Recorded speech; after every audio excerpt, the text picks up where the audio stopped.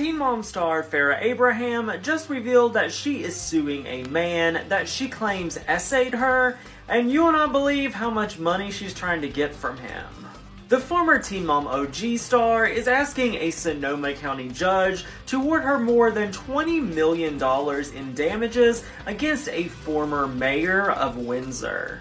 She's asking for this after he allegedly failed to file a response to a civil complaint she filed in 2021. The man ended up stepping down from his position in May of 2021 following numerous women coming forward with the same kind of stories. Farrah claims that he gave her substances and essayed her in March of 2021 at a house party in Palm Beach, Florida. The former mayor has previously declared his innocence, though he did not deny having sexual contact with Farrah or any of the other women that are accusing him.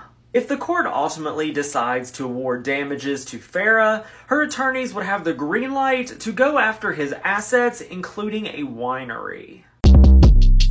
Short Cast Club